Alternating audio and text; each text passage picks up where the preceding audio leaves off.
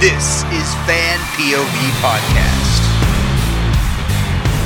Welcome back, sports fans. We are Fan POV. Super excited to get back with you today. We are talking all things NBA, going to update you on exactly where we are in the playoff race, chit-chat a little bit about what we think projection-wise and how this whole thing is going to shake out. First and foremost, let me introduce my co-star here, Michael Panamarzik. How you doing today, brother?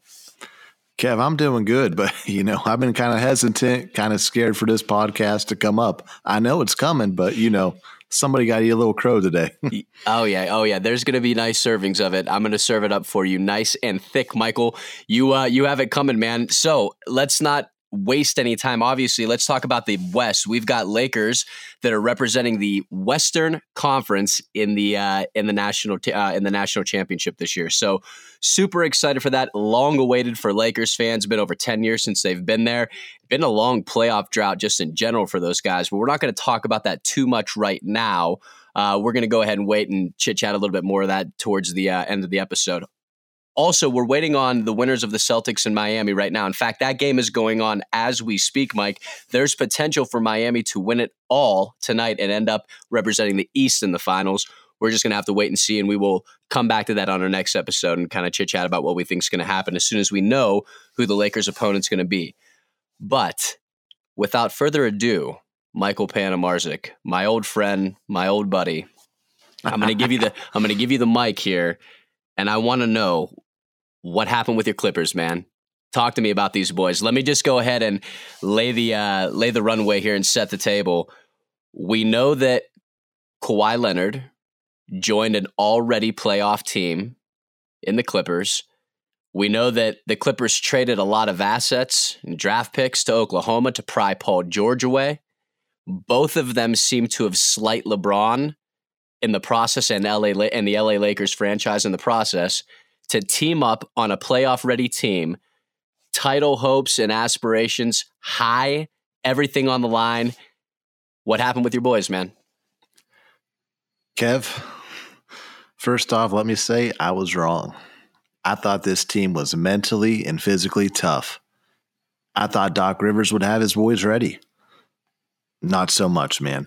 You've got a bunch of B- and C+ players like a Lou Williams, a Patrick Beverly, Marcus Morris, who think they're A players. You're just not.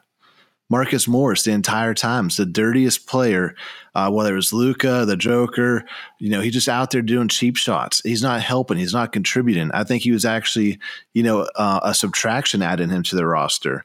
Lou Williams, we covered him at the get-go. Was this guy ever mentally there?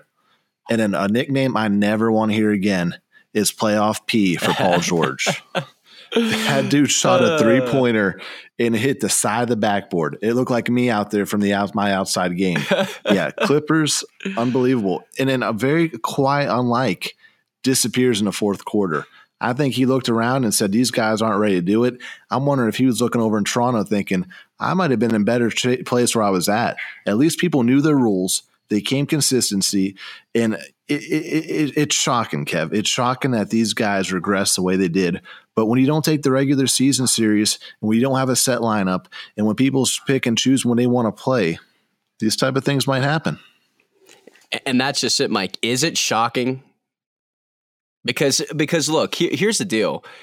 I like Lou Williams. And in fact, all of the things you're talking about, back in the day, everybody was talking about Lou Williams as a sniper, as a sixth man. And, Patrick Beverly, he's the meanest defender at point guard. And Marcus Morris, he's dirty. And now he's dirty that they're out. But before, they were calling that tenacity and grit. And they were just saying that, that's the character of this team and they're going to bully you up and push you around. And that's the thing, man. This was all hype, all bark, and no bite. And it's funny, man. It's funny how the media and everybody can kind of twist your mind into believing something that's not even there. I almost fell prey to it about, 2 or 3 weeks ago. I'm thinking, Jesus, Clippers are kind of rolling. The Lakers aren't doing that great. And, I almost bought into it myself. But the fact is, look, here's what we know, Mike. Resting in the regular season, that's done. That recipe failed. This concept of throwing teams together and winning a championship in year one, that's done. That's failed. Paul George, That's the real question here. I'm almost happy that he did not choose to go to LA to the Lakers.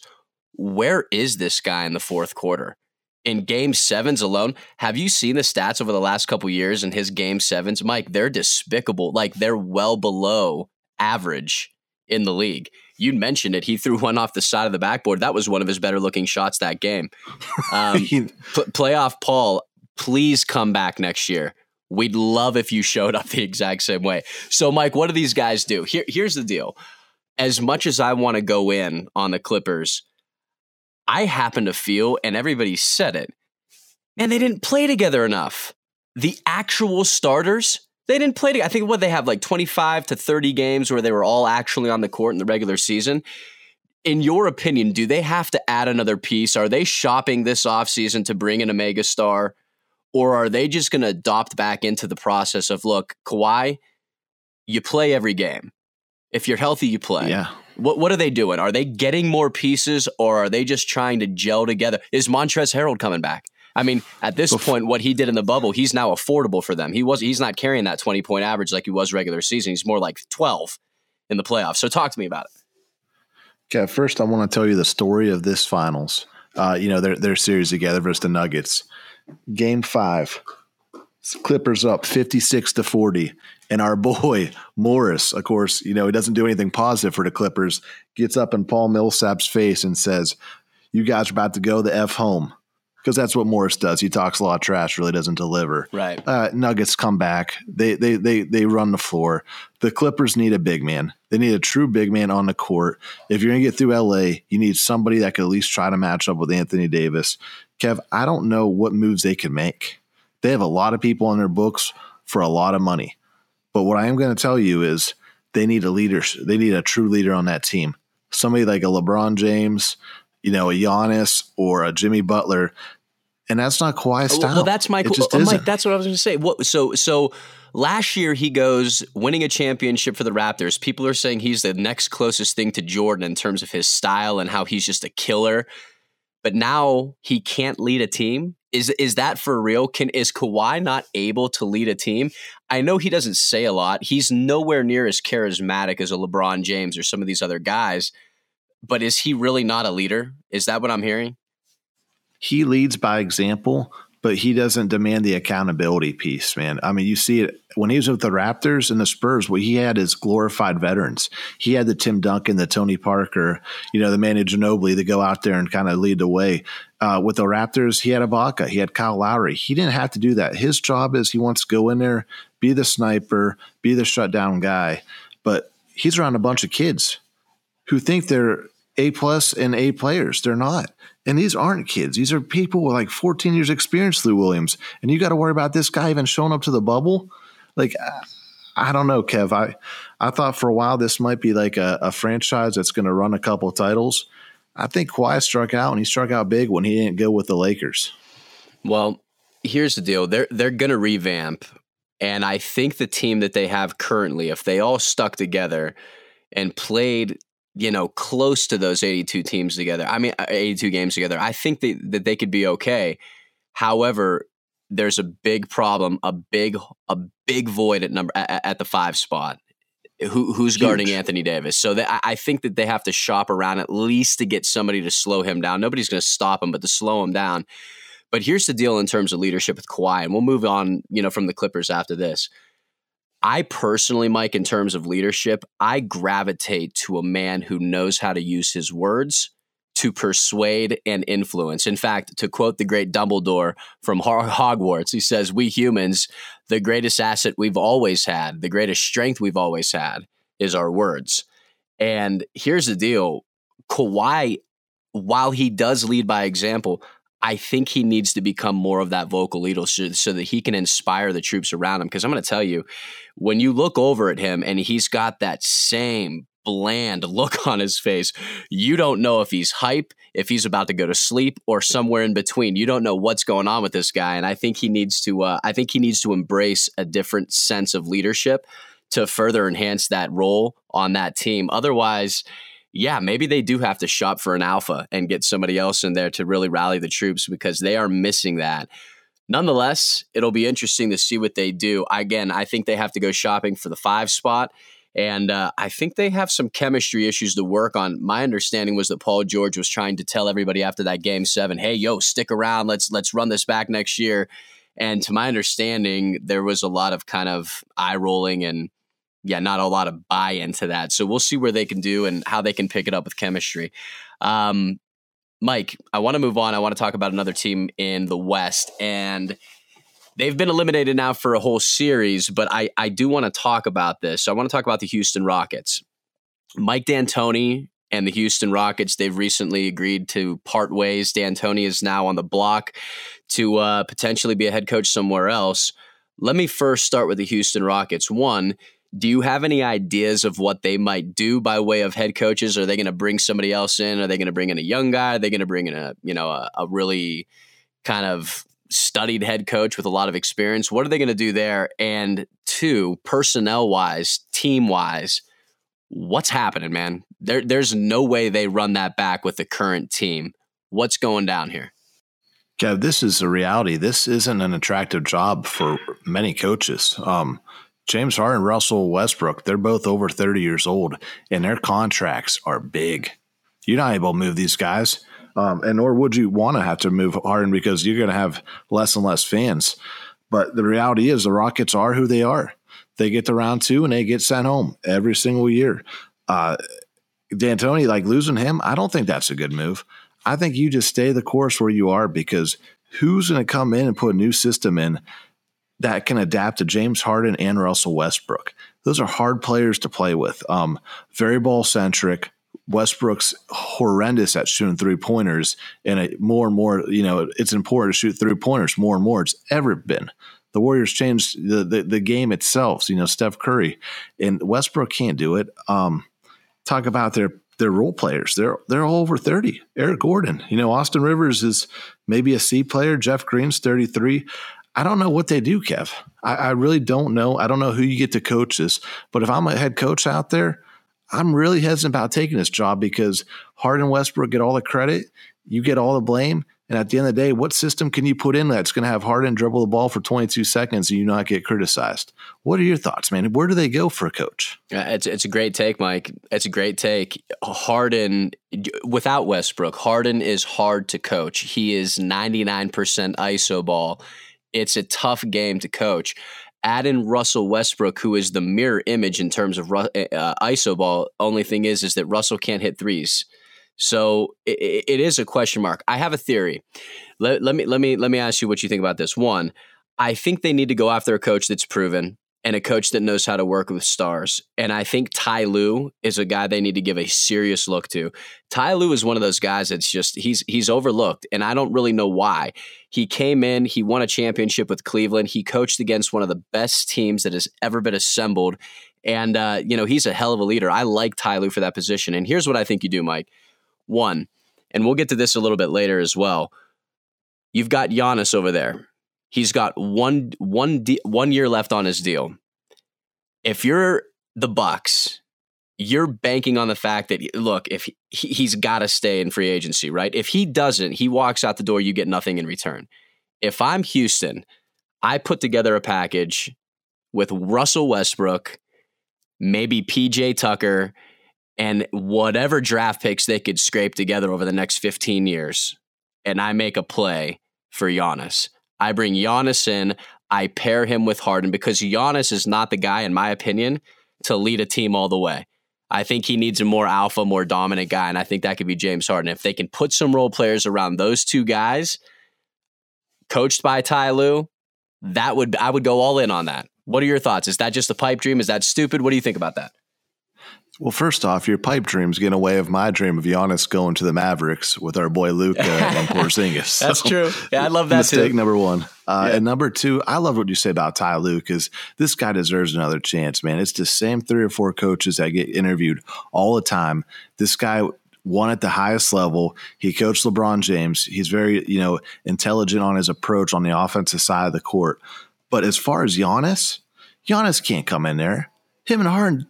If Giannis gets along with everybody in the league after the games. Him and Harden do not like each other, and if you could sit those two in a room, they'd be a great combination because, the pick and roll would be just unreal with those two. But those two, they don't get along very well, Kev. But Ty Lue, you got me there. Give this guy a chance. Somebody give him a job. Stop bringing him in for interviews and not hiring him. Like, he is a good coach. Great coach. I don't know if I'd say that, but he'll get the job done at least, Yeah, I think he'll at least be able to adapt and add in to what James Harden is doing. And look, I think at this point in James Harden's career, he's got to be willing to embrace change because what they're doing, what he's done this last 4 or 5 years, it doesn't work, man. It's not working. And here's the thing. Good point about Giannis. And I know that these guys had a beef, him and Harden, this last year. But look, man, they both got to look themselves in the face and say, do I want to win championships or do I want to worry about Twitter? And I think most stars can chalk up off the court type of differences and get in the room and try to win ball games. I'm not saying that's going to happen. And I'm not even saying that's on anybody's radar. I think my overwhelming point, or what I'm trying to make here, the point I'm trying to make here, Mike, is this. I think you've got a tradable asset in Russell Westbrook. And the two of those dudes playing together, in my opinion, it will get you to the playoffs on talent alone. But they are going to fall into the playoffs to any team that's gelling. They're not going to be able to make it work. So I think you're trading Russell Westbrook. I don't think you're trading James Harden. I don't think you're keeping Russell. One of them's traded. I don't think you're trading James Harden. Of my choice, I would definitely take Harden over Westbrook. So I think you're getting him out of town, and I think you're bringing in another superstar that has a better cohesion with James Harden. That's my opinion. That's at least what I'm thinking. But what if we send Westbrook out to the Clippers? Send him, Lou Williams in a couple pieces. I mean, that could be a reality too. I don't know. I agree with you. It's not going to work. They're not going to win a title. They'll be entertaining. I don't know. These are two players, Kevin. This is one of the phrases I like. They have a lot of quit in them. Yeah. They quit in that Lakers series. Yeah. They have a lot of quit in them. When it gets tough, they get going the other way. It's just amazing that these guys are so dang talented, but they don't have the mental toughness to really, to overcome adversity. They do the complete opposite. They just shut down. Like versus the Lakers, I didn't even I had to shut the games off. I'm like, after 5 minutes of play, you're like, they already know they're going to lose this game. I can't have my number one player playing like that. I can't have my number two player playing like that. They got to do something. Yeah, it's funny you mentioned getting Russell Westbrook to the Clippers. Let me ask you, is there a market for Paul George? That's a stupid question. Of course there are teams that still want Paul George, but is there a team that's looking at Paul George as a bona fide number two on a team that can take you to a championship? Does he still have that reputation, Mike? I don't think so. I don't either. That guy is a joke. He said that at the end. He goes, well, I don't know if it was really, if it was that year, win or bust. It's like, dude, if you didn't know that, you weren't paying attention, man. Everybody had the Clippers. They put this team together to get a championship. They brought you in. And I'm not impressed with the guy. Playoff P, again, we could say this over and over again. That nickname needs to be taken away, never used again until this guy at least is the 10th best player in a basketball court. That's self-imposed, man. Hey, I'm playoff Kevin. All right. Self-imposed, man. We can do that. Any of us can do that. All right, look, let's go ahead. What were we going to say? I was just going to say 5 first-round picks in Gallinari for Paul George. The Thunder is just living life, man. We got rid of this hack of a basketball player. Kawhi Leonard, I bet if he could go back and saw what he did, he'd be in LA with your boy Davis and LeBron and on his way to win another title. Yeah, that or he would still be over there with the Raptors on his way to another finals appearance in the East. That's for sure. Either way, Mike, let's segue, dude. I want to talk about the Bucks. I want to talk about Giannis. I want to talk about what's next for these guys. Mike, are they one piece away? What do they do? Do they bring in a point guard? Do they bring in? I mean, what direction does this team go? And then I've got a follow-up question after you answer that. Kev, I think it's a hard year to evaluate the Bucks. They were rolling on all cylinders, top in offense, top in defense. The COVID hit, the bubble goes in. And the weirdest part about this bubble that the NBA is playing in is the veteran teams are actually doing worse than the young stars. They didn't have the home court advantage. The things that these guys are used to. But I think they have to rerun it. I'd like to see him to get another role, like another player. I know Chris Paul's been discussed, but who do you get rid of? Who sticks around? Brooke Lopez, another year older. So is Eric Bledsoe. So is George Hill. These guys are all over north of 30. Kyle Korver, your number 3-point shooter, he's going to be 39 next year. You can't have this dude on the court, can you? I don't know, Kev, what they do. I think Chris Paul is serviceable, but does he put him over the edge? I don't know. The East is getting better, and it's getting better quick. Again, great take. That's the question mark, Mike. That's where I'm at in my head. I'm thinking to myself, okay, they have an owner that's willing to spend over the luxury cap. So they're willing to go out and get another superstar and fit him onto the roster to make another run. So assuming that everybody on that team stays intact. And yes, I think Kyle Korver is a guy that you bring off and snipe in 3 threes a game and put him back on the bench, man. But again, you keep that roster intact, you bring in another superstar. Here's the risk. If you do not get it done, I mean, that is as championship or bust of a mentality as you can conjure up. If you do not get it done, then you run the risk of Giannis leaving in free agency and getting zero compensation. So that is my next question for you, Mike. Do you feel it feasible? Is it on the table that Milwaukee shops Giannis before the beginning of this next season? Absolutely not, Kev. And I'll tell you why. Was there ever a greater sports moment in your life than when the Cavs won the championship? You can't give up. When you got special, you can't give up. And Giannis is a special player. He needs to do better, obviously, in the playoffs.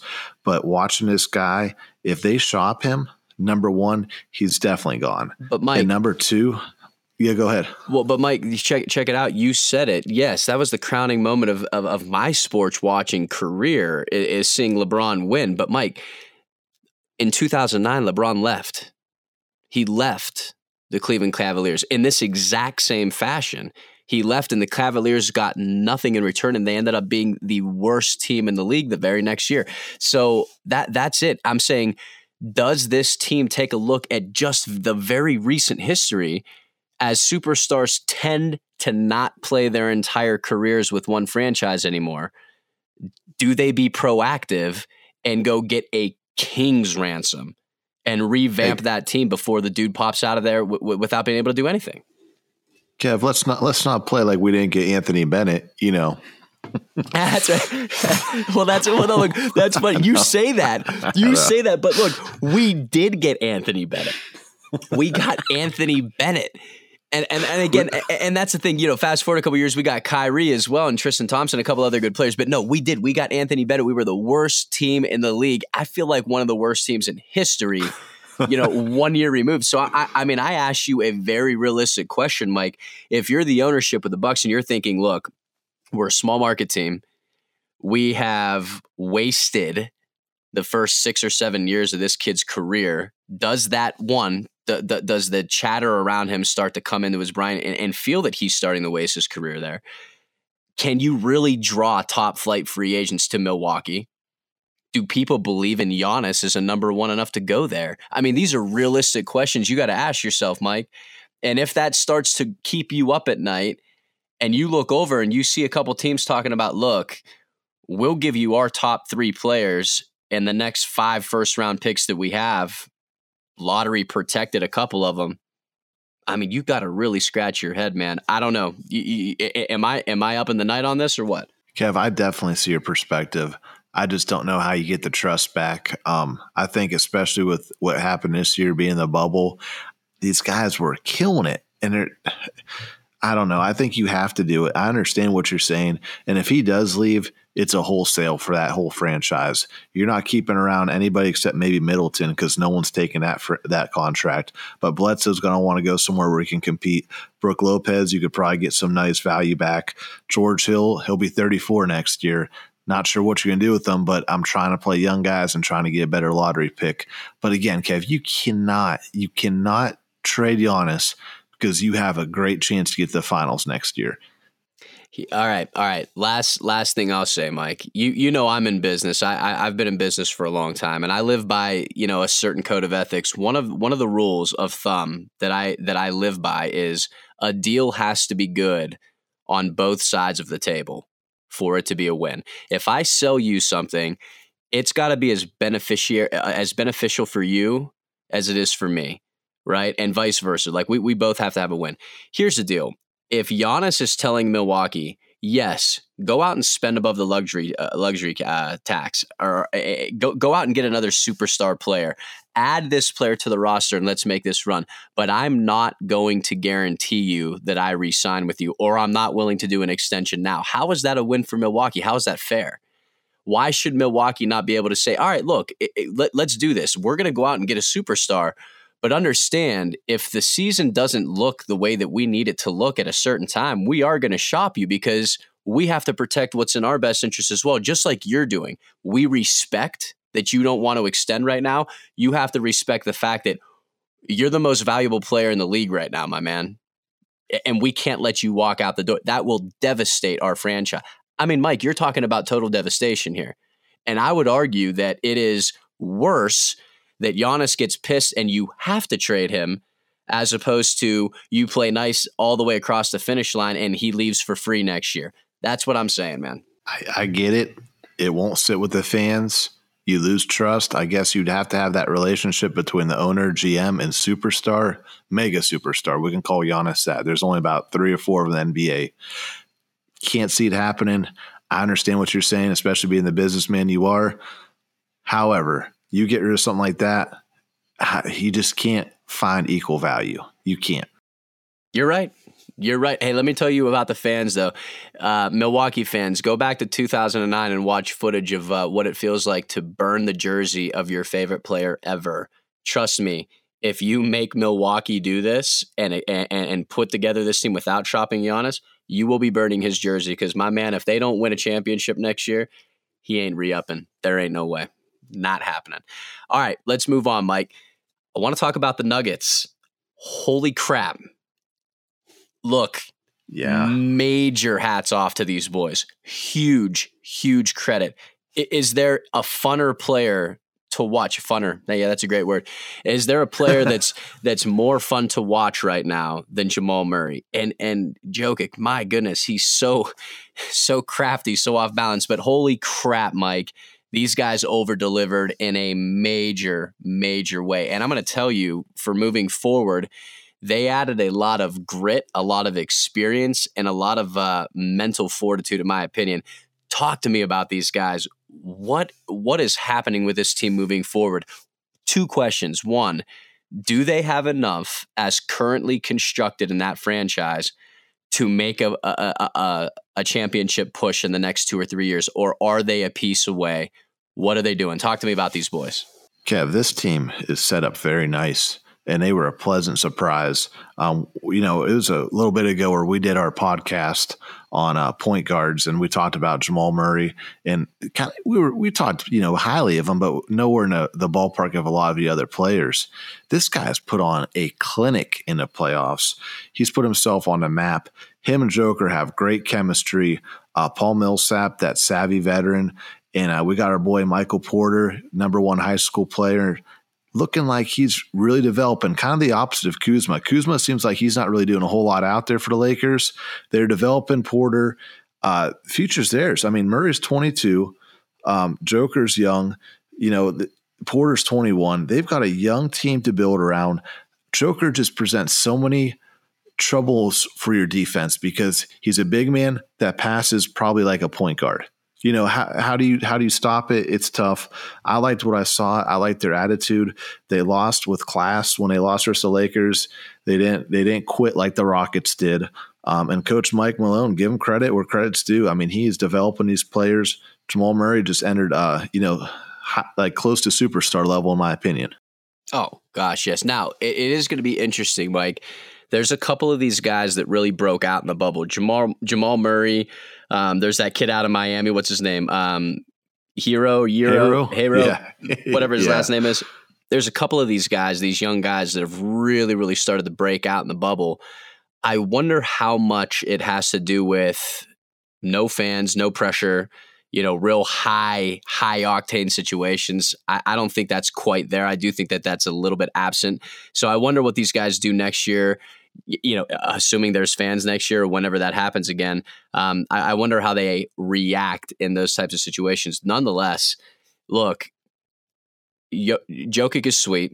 He's awesome. Jamal Murray, he's awesome, coming out party. But Michael Porter Jr., I'm telling you, man, those guys have the making of a big three. Mike, that guy is going to over deliver big time. He's super athletic. Got a pretty good shot. Can drive the ball nasty. Good defensive player. Good attitude. I like Michael Porter Jr. I think they're a big three. If they did attract, let's call it a B-level superstar, my goodness, man, they're going to be tough to contend with, because I think all three of those guys start to gel together more this offseason. I think they come back next year swinging heavy. Jamal Murray, man, look, he is going to be a force to deal with. The guy is athletic. His three ball is nasty. And his IQ, his basketball IQ, Mike, he's a passer. The guy knows basketball. And look, you've got all of that working in his favor. I look at him to be a player to watch for the next 10 years in the league.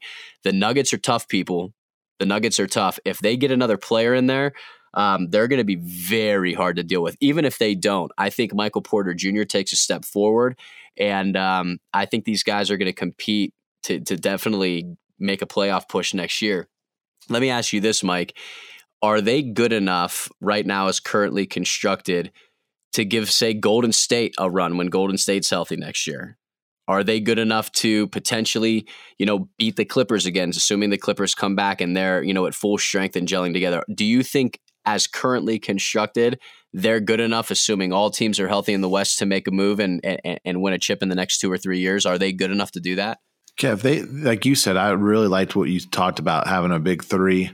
These guys are 25 and under. They're going to grow together, whether it's next year or 3 years. They are going to grow into something special. I think they need to develop a couple role players, maybe bring in a veteran or two that could hit a big shot when they need it. But the sky's the limit. I mean, Jamal Murray's 22, 23 years old right now. The Joker's 25. Like, you've got a strong cast to build around. And I know we talk about some players you might not want to go as a free agent. The good thing about these guys, you said it, man, they are very intelligent. They know the game. They're not selfish. Murray and Joker put you in situations where you're wide open because they read defenses so well. I wouldn't say maybe next year. I think they might be another year or two away. But if these guys stick together, they keep growing, they keep getting that chemistry. I could see it happen. I like the coach too. I think Malone, very underrated, and he, these guys got better as the year goes. Where the Clippers never really got into full swing of things. You saw the Nuggets really, get better each week. You're seeing some players develop, and that's what coaches do. They develop players. Yeah, 100%. Let me ask you this, Mike. On that similar note, a player that's developed right before our very eyes, Jeremy Grant, another player on that team, role player, did hit big shots, knocked down some major shots, kept these guys alive just last night, definitely keeping them in the game. Talk to me about Jeremy Grant. He's coming up for free agency this next year. Do the Nuggets re-sign him? Because, look, just based off of what he did in the playoffs this year, he's going to command some money. Is he good enough to stay with the Nuggets? Are they going to pay this guy? I don't know if they're going to have money to. I hope so, because he seems to fit pretty well. It's a good role, have a good power forward. And Paul Millsap, he's 34 years old. He's not getting younger, so you need somebody to kind of take that spot, take that roster area. Maybe if Millsap takes a little bit less next year, stick around to kind of keep mentoring this guy. I could see that happening. I would want to keep him, though. He's a team player. He plays both sides of the court. And like you said, a couple shots that they were pretty ideal when he made them and making his mark. But the one problem about that, Kev, it's almost like when we watched the NCAA tournament, people were watching him in the playoffs. He wasn't this consistent during the regular season. You cannot overpay too much when you've got 3 superstars that you're going to have to pay the next few years. It's a great point. And I know Michael Porter Jr., technically, I think he's a rookie this year. I know that he was drafted the year before, but he sat out because of back injury. But I feel like, and I don't want to get too far ahead of my skis, but I feel like this guy is a superstar in the making. So, yeah, they're going to have to pay these dudes. I wonder though, what are they going to do with Jeremy? He played lights out for those guys. Deserves money somewhere. I wonder if just for team chemistry alone and feeling how close they got this year, I wonder if they don't want to disrupt the apple cart. But we're going to see what it looks like. Mike, I want to switch gears. I want to talk a little bit about the Miami Heat. So we're going to flop on back to the East Side. And look, who saw them coming? First of all, who saw the Miami Heat coming and making this push? It looks as if they're going to potentially make a run all the way to the finals and represent the Eastern Conference. Mike, did you see Miami playing this well? Is it all on Jimmy Butler? Is it Eric Spoelstra? Is he just that good of a coach? I mean, what is going on with this team in Miami? Kev, I'm a lifelong Dolphins fan. I know you're a Cleveland Browns fan. And what the Miami Heat have is something we don't have. It's culture. It's stability. It starts at the top with Pat Riley. Dude's a genius. He knows how to draft. He knows how to talk free agents coming in town. You sit in a room with Pat Riley and all his rings, are you telling him no? He's got a proven track record. Eric Spoelstra, he coached the LeBron, Wade, and Bosch teams. 3 highly intelligent superstars that humbled him, and he learned so much in that time. The guy is a better coach than he gets credit for. Everyone says that, well, anyone could with LeBron James. Not necessarily true. And he did a great job with those guys. So let's give kudos where it goes. First off to Pat Riley, Eric Spoelstra, but Jimmy Butler as your superstar, he is the least humble, selfish player that you see. He doesn't care if he gets 10 points or 40 points. He plays on defense harder than any superstar I know in this league. Then you've got players like Bam Adebayo. That guy is great. He has a move where he goes to the basket and is unstoppable. Doesn't matter who's guarding him. Point guard, small forward, center. That guy's great. You've got players like Jay Crowder. He comes in town because why? Because he sat in a room with Pat Riley. He said, dude, we're going to get this done. You got AI, big playoff experience. Dragic, we know the story with him. But we were talking about the Nuggets, how they develop players. Duncan Robinson, Harrow, Bam Adebayo. These players were okay in college, certainly not special. They are shining because they're in a system and they keep getting better each year. So again, Kev, I want to start with culture, leadership, not being selfish, and just a heck of a good team to watch, man. Those guys are great. Why are they successful in your opinion? What are you seeing? First of all, spot on stuff, Mike. I want to go back and kind of recap some of the things that you said. First of all, starting at the top down, Pat Riley, look, how big is the case of envy that Dan Gilbert must have when looking at Pat Riley and what those guys do down there in terms of how to really, really orchestrate a team? Because I'm telling you, man, look, LeBron leaves Cleveland, and there is no chance in hell within the next 20 or 30 years these guys are going to hoist a trophy. LeBron leaves Miami, and 5 short years later, Eric Spoelstra, Pat Riley, and company are about to compete for a championship yet again. What's beautiful, and you can't write it better, is that they're going to do it against the Lakers that are led by LeBron James. Wow. I mean, that in and of itself, that's like that is the perfect build up to, I would say, what could be one of the biggest sporting events of all time, just for that legacy that, LeBron has in Miami and going over to the Lakers, and 5 years later, here they are competing again. You've got to imagine that Pat Riley and Eric Spoelstra have a crazy mentality towards this. The idea that they could knock off the Los Angeles Lakers, one, because of the storied, history with Phil Jackson. I believe Pat Riley and Phil Jackson just can't stand each other. Could you imagine Pat Riley in the Miami Heat knocking off the Lakers right now? Even though Phil Jackson isn't affiliated with them, he does have history there. But the point is, Mike, what a representation of a model franchise in the Miami Heat, being able to rebound from a superstar like LeBron leaving town and being able to keep yourself relevant and compete for a title such a short time later. Absolutely incredible. Here's the question. All that being said, and I love it, it's a great story. Miami Heat goes in there and sucker punches Milwaukee, and nobody sees this coming, and here they are about to beat the Celtics and advance to the championship.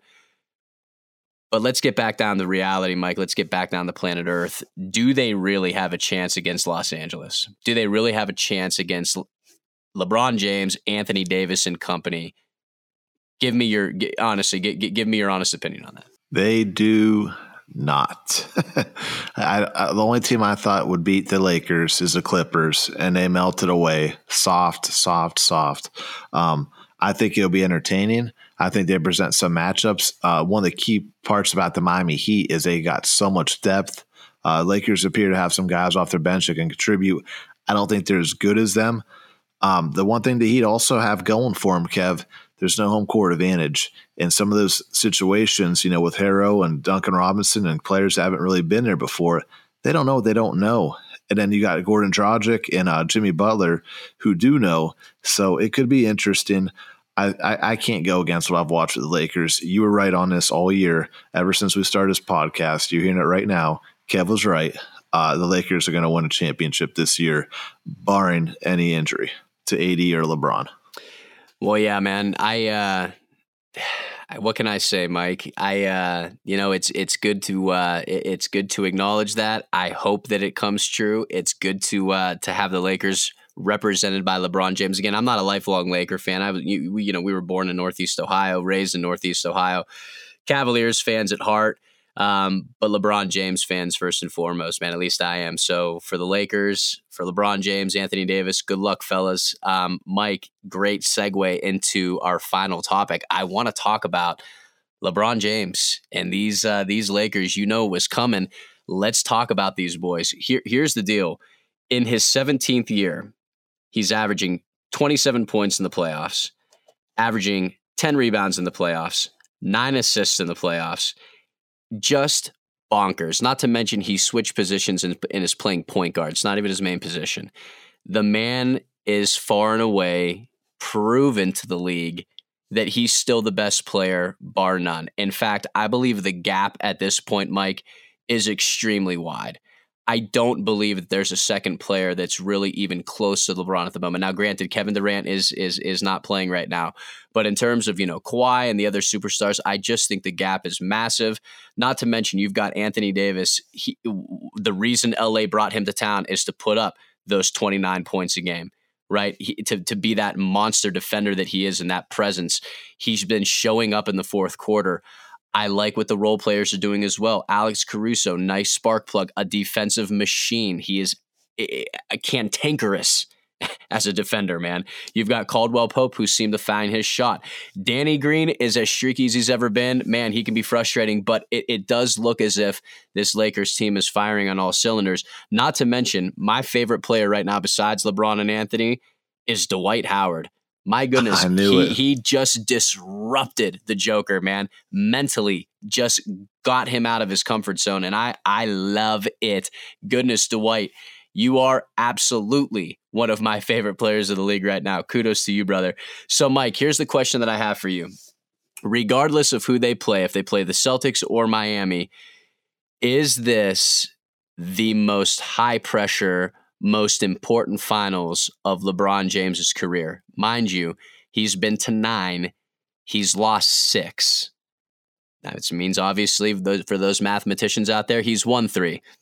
So being that this is going to be his 10th, he's got to win this, in my opinion, to even continue to be in that greatest player debate. What are your thoughts on this? Mike, is this the biggest championship competition of LeBron's career? No, Kev. His biggest one was his first one when he brought the Heat back versus Spurs. Oh, I love that answer. I should say Ray Allen brought him back and won off of a miracle shot, a miracle tip that landed in his hands. Okay, I don't love that answer as much anymore. But the pressure was on him. He was the villain of the league. Imagine LeBron James as villain. I didn't like him in Miami. I really didn't. I was rooting against him. But again, he had so much dang pressure on him every single night. The Heat was Hollywood. They were Showtime Lakers. They were alley-oops, and they were cocky, and they brought a bunch of veterans. This year, he's got a lot of pressure, but LeBron James always has a lot of pressure. There will never be another Heat team where you start guaranteeing championships and ESPN talks about you all the dang time. NBA is a lot healthier spot, But again, it would be very disappointing if LeBron doesn't get this because, like you said, he loses this. What was that? Make him 3-7, Kev? Yeah, I'd make him 3-7, man. That's tough. That looks tough, man. 3-7 to me. Again, that I think that secures his place as the second best player ever. But hard to argue against Jordan in that era. Mike, Kev, my bad too. And I meant versus the Thunder, not versus this Spurs. The Spurs was his second title that he was trying to win. Right. That series versus the Thunder was the one I was talking about. I can't get the Mavericks one out of my mind. The pressure got to him that year. And let me just tell you something about LeBron James, Kev. One of our main themes we talk about in this podcast is leadership. Has there ever been a better example of leadership in LeBron James' career than bringing this random group of players that don't get along with anybody? How many teams has Dwight Howard been on and ended up shipping him out mid-season because they can't take him in the locker room? Rajon Rondo didn't get along with Kevin Garnett, Paul Pierce, and Ray Allen. Those guys, they're all they want to do is win. Like the players he's playing with and what he's doing to get them to play at the level they're doing and to instill that confidence in Anthony Davis to take that three-pointer shot, like this is LeBron's greatest show. He switched positions. He's doing it at all levels. But make no mistake, his leadership is a huge part of why the Lakers are who they are this year. Yeah, I agree, man. Leadership trumps everything. Leadership trumps talent, and they've got a bunch of talent as well. They got it in barrel loads, but they definitely have LeBron's leadership to rely on. Mike, let me ask you this. So it's interesting that you picked that Thunder championship, and I do get it. He was the villain of the league. They'd just gotten beat by the Mavericks the year before. Dirk and company honestly healed my heart in that moment when they beat them in the finals. But the following year they played the Thunder. They won LeBron's first championship. That's bigger than 2016, you think? I mean, I get it. Nobody knew how it was going to accumulate in 2016, being down 3-1 and whatever. But you've got the big three for the Golden State Warriors and Draymond, Clay, and Steph. And then you've got the big three in Kyrie, Kevin, and LeBron. And, this whole thing is building up to the point where it's like, this is the best team ever versus the best player ever, or potentially the best player ever. Down 3-1, ends up in Game 7 final, or the finals were Game 7. That's not bigger than, in your opinion, than the Thunder matchup? Kev, there's an expression when you're playing with house money, and that's what they were doing that whole series, man. They were playing with house money. You got nothing to lose. The stress is actually on the other team to close out. The Miami Heat are going through this now. You saw Haslam come out and start screaming at him the last game because, you've got to finish it out. The team that's down 3-1, you're just playing each play, and you're kind of relaxed because you should lose technically, right? The Cavs should have lost that series. You're down 3-1. And what ended up creating the biggest coward move of having Kevin Durant go there, was the aftermath anyways. We won't go down that hole. But again, the pressure was all on Golden State. They didn't do it, and they had to take the coward way out to get the next couple championships. Yeah. Fair enough, man. Fair enough. Kev, we should still, as Cavs fans, be watching those guys go back and forth. LeBron should still be home. Agreed. And the Golden State Warriors should still be who they are with their players. And maybe you have another team he's a part of, but history didn't go that way. Sucks for us. Better for cities like Los Angeles that gets to keep getting the best free agents every damn year. Yeah. Yeah, no, it's true, man. I will tell you this. The last thing that I will say about that is the reason. Yeah. I keep cutting you off. You tell me why you think that's the most stressful or highest pressure. Well, which one do you got? Yeah, no, and don't get me wrong. I agree in a lot of aspects with the Oklahoma City series because that was his first one. It's like getting the monkey off your back, so to speak. But the whole concept of the prodigal son returns to Cleveland. After a 4-year stint away from home, he comes back and he's here to, finally bring a championship to Cleveland after the longest drought in the history of the game. And he comes in and he beats the best team that's ever been assembled on paper, the most winning team in one season ever. And they come down 3-1, back from down 3-1 and they win this thing. And just his speech at the end, I don't know. I don't know that it gets bigger than that. I feel like that LeBron's third championship, his first one in Cleveland, his only one in Cleveland, I feel like that almost counts for two You know what I mean? I feel like it was that big of a moment, even though it doesn't count for two. I mean, it was that big of a moment. It almost like hoists him into that conversation with Jordan just because of the amount of pressure that was there. Right now, I think that this one going to yet a third team, winning a championship with a third team, year 17, switching positions. You mentioned it, bringing a bunch of, riffraff together, guys who were, journeymen throughout the league at the end of their careers, bringing them together and winning this under all the circumstances, given the fact that 2020 has been just a crazy year with the death of Kobe and COVID and everything that's going on. Yeah, I mean, I can see this being a big one, but no, I don't think it compares to the 2016. And to your point, to the one that he got against Oklahoma City. So, but here, let's not forget, Kev, there's no fans in the stands this year. A lot of people are watching NFL football, college football, so you're not going to get the random people that tune in just for the finals or for the playoffs. So part of that's the story too. I don't think he's got as much pressure this year. And now that he doesn't have to play the Clippers, good gosh, that was like a freaking that's a blessing, man, because that would have been a tough matchup for him.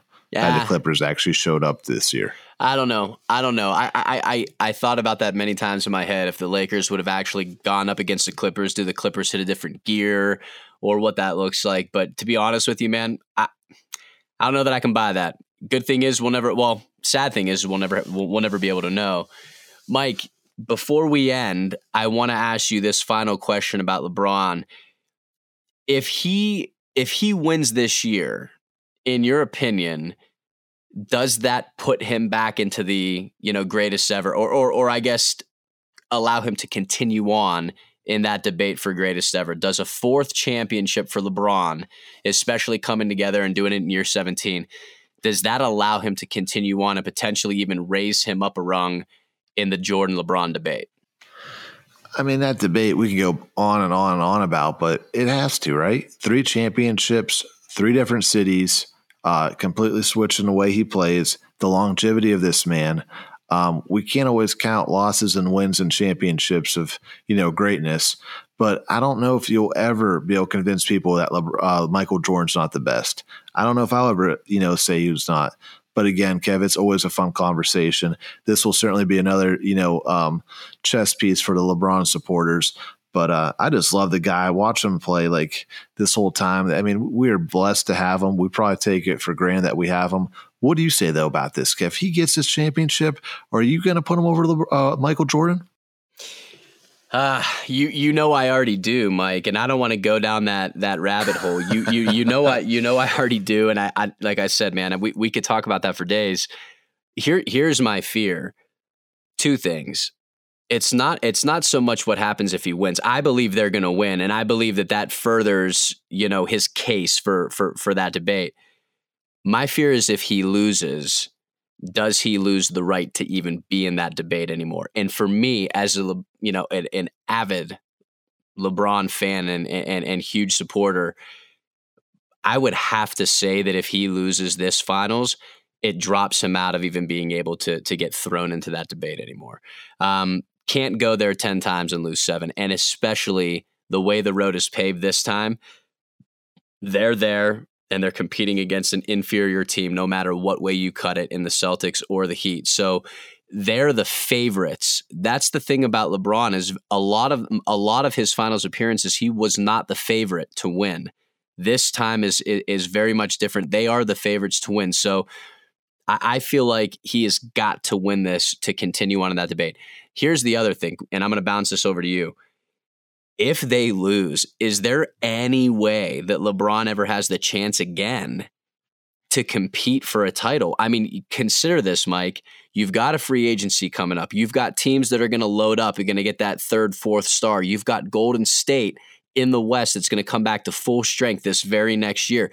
You've got Kevin Durant and Kyrie coming back healthy, over there in Brooklyn. You've got all of these teams that are getting better and better and better. And we've already talked about the Denver Nuggets, how much they are on the rise. Is this LeBron's last clear path to a championship? I don't think so, Kev. They said he couldn't get done in the West. He got done in the West. 9 of the last 10 years, they've been in the championship with LeBron. LeBron has more final appearances than I think every franchise in the NBA minus like 3 teams. This man, he's big time. He'll get it done. I'm not going to doubt him. I'm not going to doubt him again. I took the Clippers over him, and again, my bad. Yeah. Well, fair enough. I know one. What says you, Kev? You think it's going to be that much harder for him next year, or do you think LA can maybe bring in a piece or two next year? I think Kuzma doesn't really seem like he fits. Well, here's the deal. One, they made a mistake in trading or keeping Kuzma on the team. Rather, they should have kept Ingram.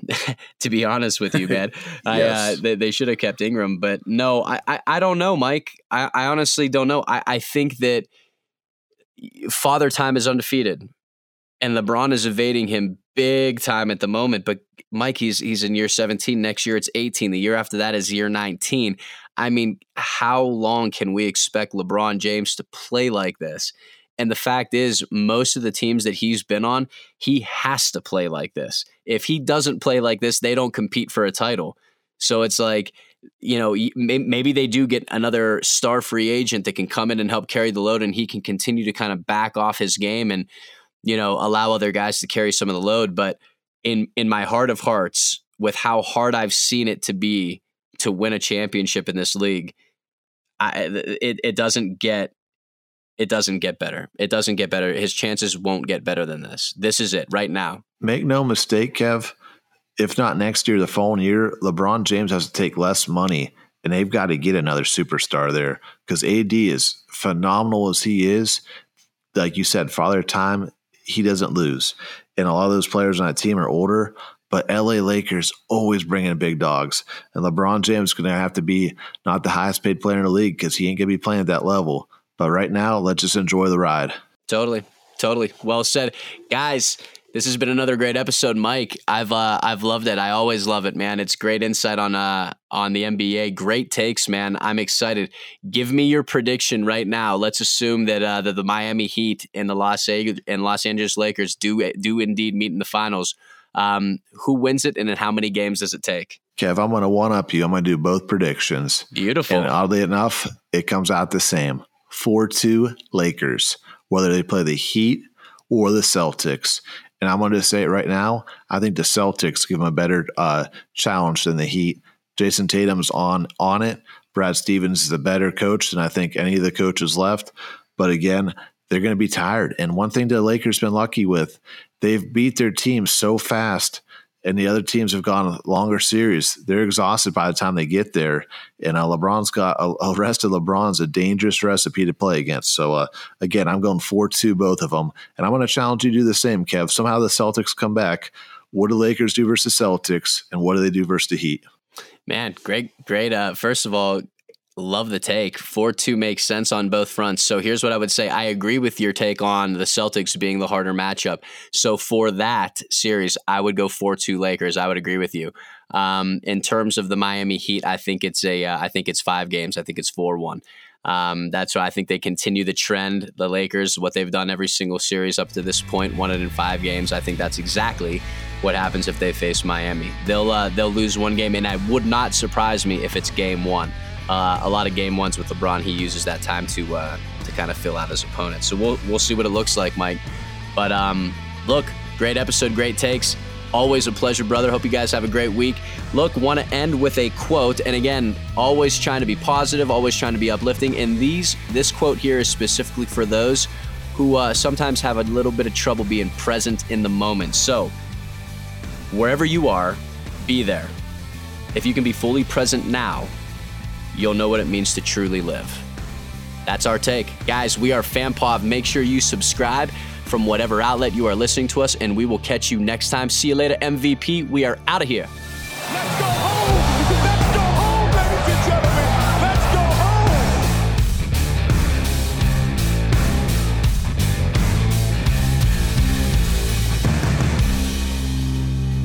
Fan POV Podcast.